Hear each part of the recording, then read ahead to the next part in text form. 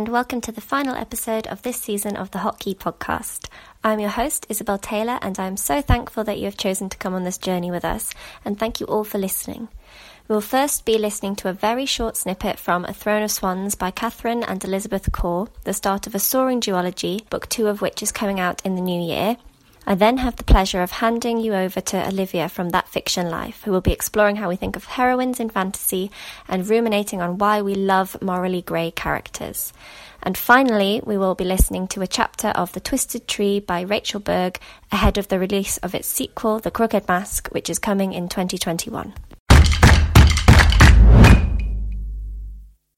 First up, I'm excited to share a small snippet from the audiobook of A Throne of Swans by the Corr sisters. In a world where the flightless are ruled by those who can fly, following the death of her father, Aderin is at the mercy of her brutal uncle, the king.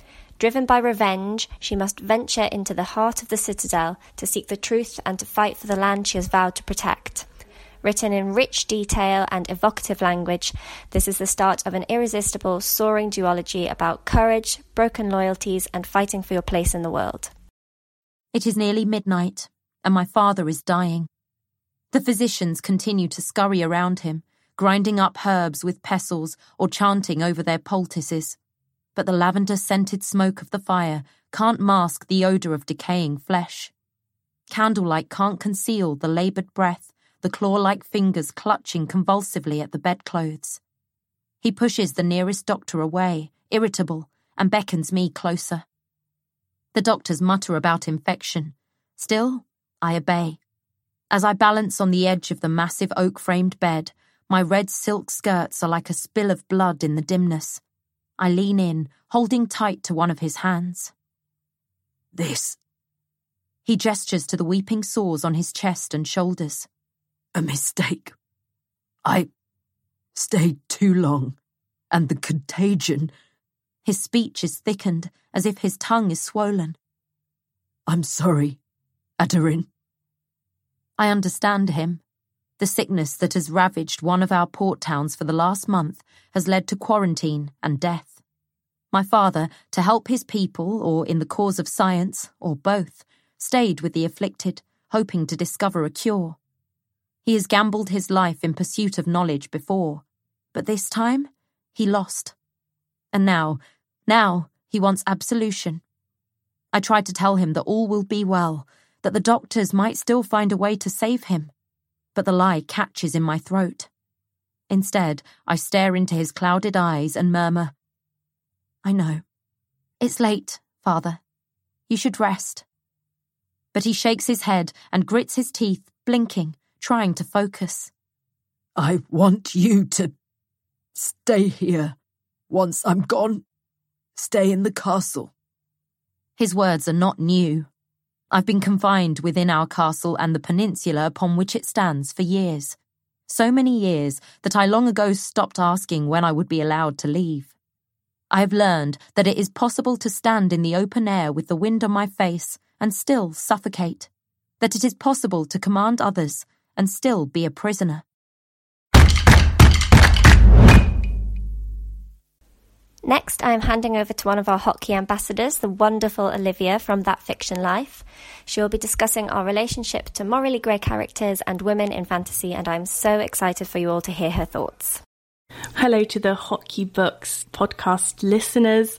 I'm Olivia from That Fiction Life, and today I would love to talk to you about Jude from the Folk of the Air series, as to me, she is one of the most unique protagonists. However, I feel as though the audience have accepted her in different ways. And this starts a very interesting conversation about whether we vilify female characters and why, to some extent, that is appealing to a reader, to have a more unlikable heroine at the helm of a series. If we look at the meaning of the word heroine, I think traditionally it's the main character of a book that the reader is supposed to root for. Now, trends in books generally started with a damsel in distress waiting for her knight in shining armour. But then those characters were criticised for being weak and not independent enough. And so we turned to the strong female character. And those are the characters that take no prisoners, but then they are also challenged that they're not humble enough. And if you are too strong, you will be seen as presumptuous. And so I think you can never truly win. Heroines are arguably expected to be selfless, and their motivation being for the good of the world and not themselves. And Jude is someone that is very much motivated by her yearning for power in this very sinister fate world. Even in The Cruel Prince, I think the very first few chapters when you are exposed to Jude's surroundings and what sort of environment she grew up in. So Jude has been surrounded by Fae for most of her life. She herself is human, and trying to navigate that environment would affect anyone, and especially seeing as Maddox is her father figure. So having said all of that, do morally grey characters make good heroines? Can you even root for someone that you may not agree with? No, I'm a strong believer in the fact that characters that are villains or make questionable decisions, you can appreciate the way they are written, and you can even begin to understand what drives their decisions. And you can love them for that, because it's what makes the reading experience more exciting. But for me, that also has to begin with understanding. If a character has exciting motivations and something that you can maybe not fully relate to, but appreciate the complexity of it. And this series is truly a testament to Holly's writing and her ability to make us root for a very unconventional protagonist. And for Jude, that definitely starts with Maddox's influence on her thinking. Now, Maddox is one of the most hated characters in this series. Chapter 1 of The Cruel Prince, we are exposed to his personality pretty quickly. In The Wicked King, there is a very integral quote from him where he says that we get power by taking it. He's very power hungry, but at the same time, similar to Jude, he does have that very honourable side to him. And I think the fact that he treated Jude and Taryn so well after kidnapping them from the human world, that's what shaped her character. I keep saying this, but that could have easily turned into a Cinderella situation. Maddox did not need to treat them as his own. On the one hand, that is why Jude respects him, even though she does hold that hatred for him for what he did to her parents. The Wicked King is truly where we began to understand how Elfhame isn't the lovely fantasy fairyland that we may have thought it to be initially. One of the best quotes for me is when Locke says to Jude, "Your ridiculous family might be surprised that not everything is solved by murder." To which Jude replies, "We would be surprised to find that." And that tells you everything you need to know about this family. Yes, Fae in general, as a species, are quite manipulative, as they cannot lie, and that has to lead to them kind of tricking you into their truths. But for another Fae to say that Maddox's family particularly is very damaged in this way is very telling. We can even take this back to the first book. Arguably, this is a story about fitting in. However, I don't think we expected Jude to want to be even better and more powerful than the Fae in The Cruel Prince. There are many lines such as, "I do not yearn to be their equal. In my heart, I yearn to best them." Now, Jude definitely schemed her way into power.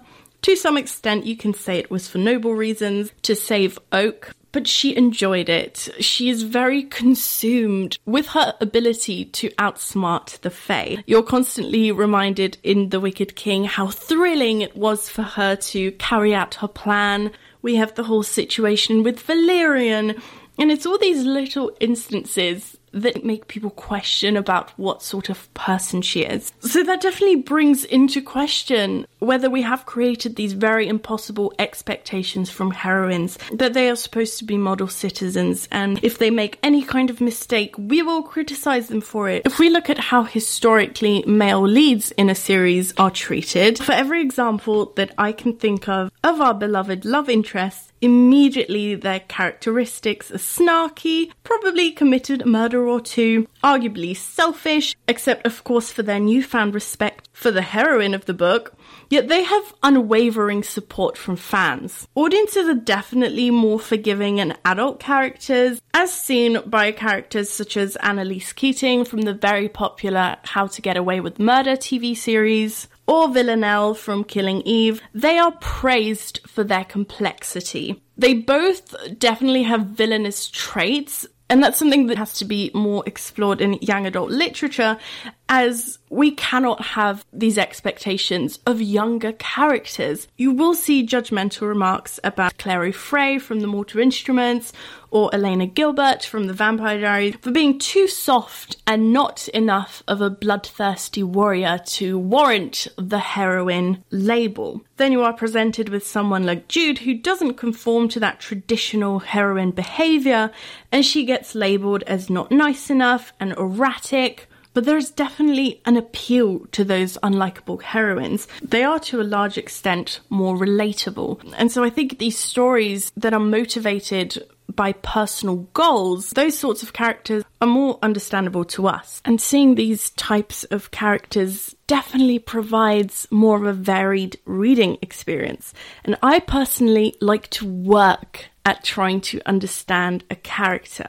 It can even perhaps make you more empathetic. You're seeing a different perspective. I think just because someone is a heroine of a book doesn't mean that they cannot make decisions that may be more attuned to a villain's behaviour. And that's something I find most fascinating about the Folk of the Air series, as we do judge characters without fully understanding their backstory. And Holly Black has done an incredible job of showing us the more raw parts of a character and things that you may not expect them to think in any given situation, and making decisions that others may see as completely unreasonable. They are something that Jude has to do in order to survive. Holly Black's universe is full of these very important conversations about how characters are perceived, and it is very empowering to see.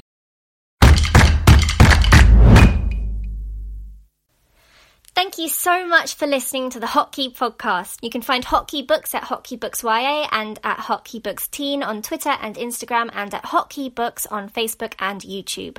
Our audiobook chapter this month is from the spooky and evocative The Twisted Tree by Rachel Berg. Hotkey Books presents The Twisted Tree, written by Rachel Berg and read by Kate Louise O'Kello. This book is dedicated to Odin, inspirer of poets, god of wisdom, magic, and sacrifice. Martha, 24th of January. It started the day I fell from the tree at Mormore's cabin in Norway. The day I became blind in one eye. I'm going to write it all down here, no matter how crazy it makes me sound. If I have a daughter one day, she deserves to know the truth. The truth. Why couldn't Mum have just told me? The thought is like a knot in my brain, and the more I pick, the tighter it gets. If I had known, I could have done something, and no one would have died. If she had told me, the horror of the past few days might never have happened. The stain of a soul. My stomach shrinks to a hard ball as we pull into Heathrow. The platform's heaving with people. Holding my rucksack in front of me, I grit my teeth and push my way through the crowd. As people brush past me, I get flashes of their lives, their memories and emotions. But it happens so fast I can't make sense of it. My hands are sweaty as I pull my phone from my pocket. I check the time, then wish I hadn't. Last check-in is in 15 minutes. I can't miss this flight. A train pulls into the platform opposite, and dozens of passengers spill out. Worried their clothes will touch me, I veer left and head for the escalator. A man passes me, coming up the other way, and for a horrible moment I think it's Dad, but it's just some other grey businessman. Inside the departure hall, People rush around me, dragging reluctant suitcases and even more reluctant children. The noise is like a swarm of bees, all wanting to sting me. It's not just the hubbub of conversation. The air sparks and crackles. It's like their clothes know I'm here, walking among them. A wet-faced toddler wobbles in my direction, hands outstretched, closely followed by a tired-looking woman. I swerve, but not quickly enough to avoid her brushing my arm. The woman had 5 miscarriages before she had a daughter. She's pregnant again, but lies awake at night, terrified she might lose this baby too. My chest aches with emptiness, her loss so sharp it makes me catch my breath. I walk away, then glance back at her red coat. I've been through Mum's wardrobe enough times in the past few months to know it must be at least 50% cashmere. Wool holds a person's emotions, but cashmere is different. It makes you feel them. Spotting the familiar sign for Scandinavian Airlines, I head towards the check-in desk, then stumble over a suitcase and nearly go flying. "Here, watch it," a man snaps. "Sorry, I didn't see, sorry," I mumble. "It might help if you took off your sunglasses."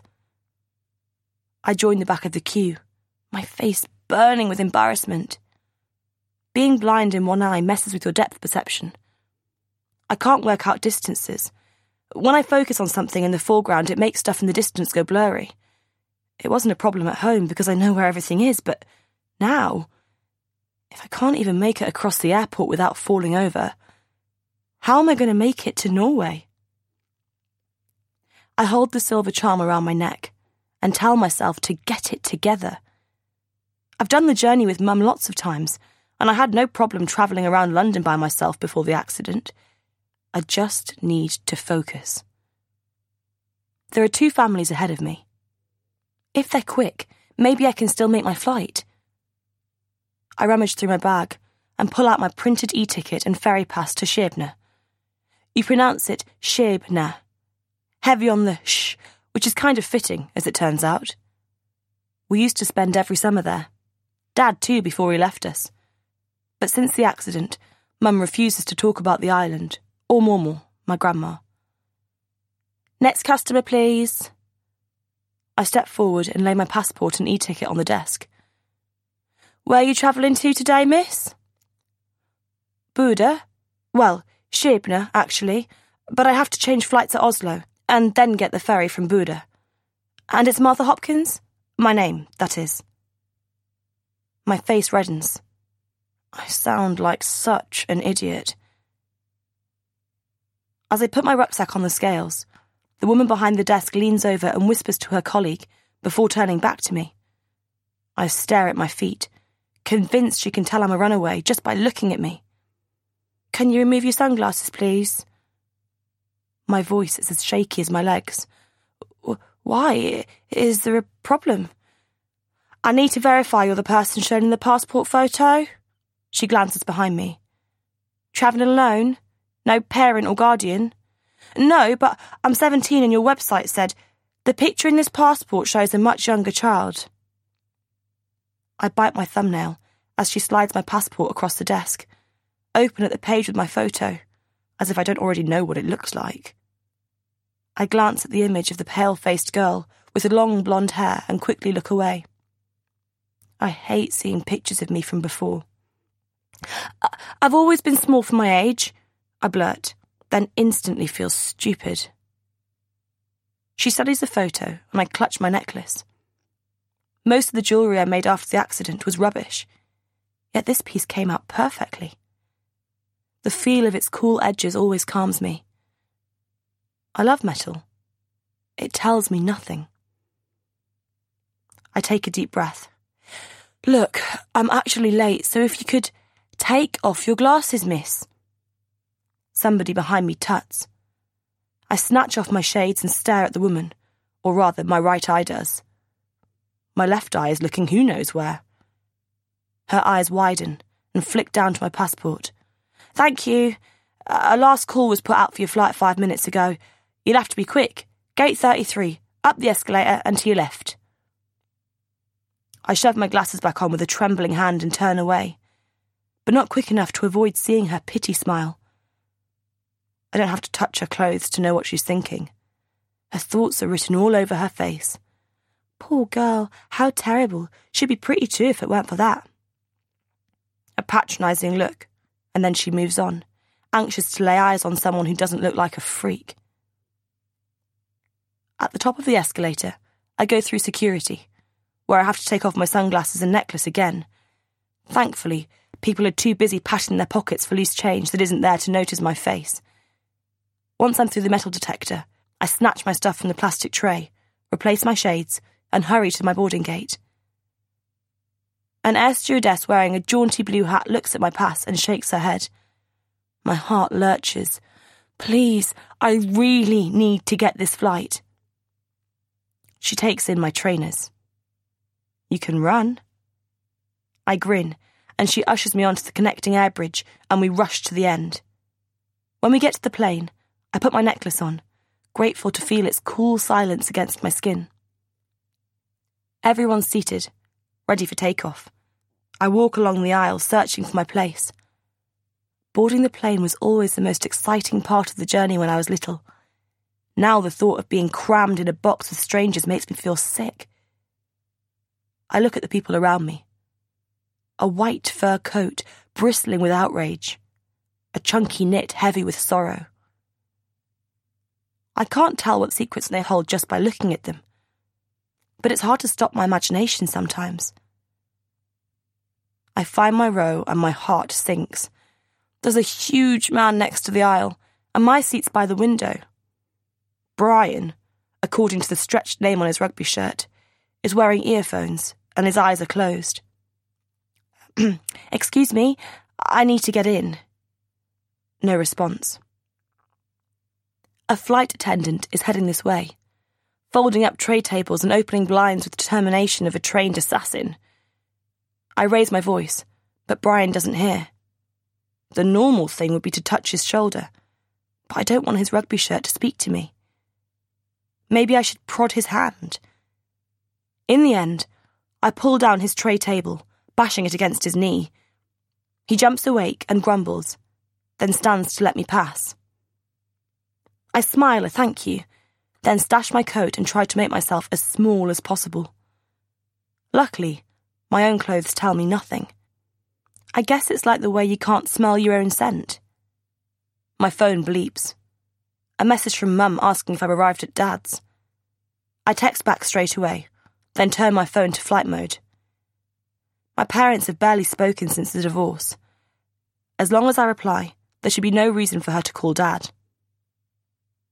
The plane speeds up, and I feel myself pushed back into the seat as the ground rumbles beneath me. Suddenly, Brian's elbow nudges mine. An onslaught of facts washes over me. They come so fast and hard, I can barely keep up with them.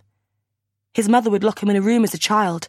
Some nights he dreams he's still there, crying for his mummy. My breath catches. Anger, fear, rejection. They come at me in waves. I flinch, then rub my head and try to make sense of the jumbled impressions in my brain. His rugby top must be made of polyester. Man-made fibres don't breathe. They throw things at you like a sobbing toddler too distraught to come up for air. The world tips away beneath me, and my stomach turns.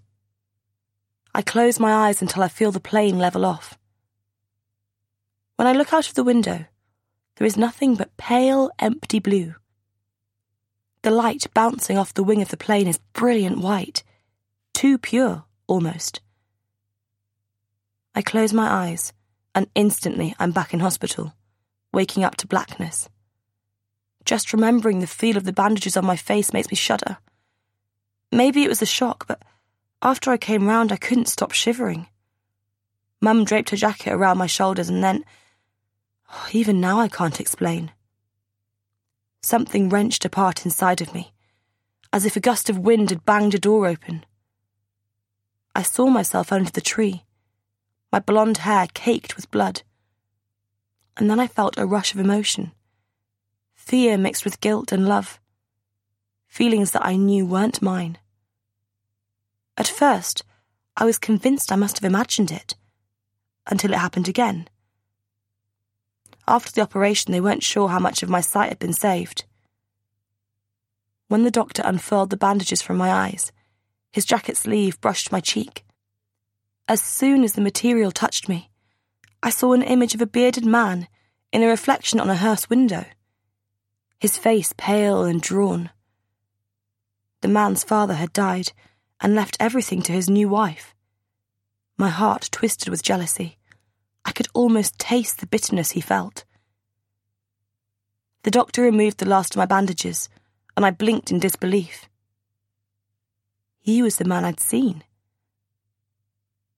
That night, I lay awake, terrified I was losing my mind. I told myself I must have been hallucinating, even though deep down I knew it was real. The hospital psychiatrist came to see me, concerned how I was coping with my disfigured face, but I didn't tell him anything. If he knew I can tell a person's secrets just by touching their clothes, I wouldn't be on a plane right now. I'd be listening to the ramblings of a straitjacket. Brian takes out a book and cracks open the spine. Anyone who does that is not a good person as far as I'm concerned. It's up there with cruelty to kittens and nose-picking in public. Yet I can't help feeling sorry for him. If I touched his top again, maybe I could offer him some words of comfort. Something tells me his mother couldn't help the way she was. I'm sure lots of mental illnesses went undetected in previous generations. Nowadays, she'd be given medication. Like Mum. Thinking about Mum makes my head pound. I turn my shoulder to Brian and snap the blind shut. His life is none of my business. And besides, what can I say that'll make a difference? The past will always haunt him. Pain like that stays with you. It seeps out of your pores and into the fibres of your clothes, and nothing can remove the stain of a soul.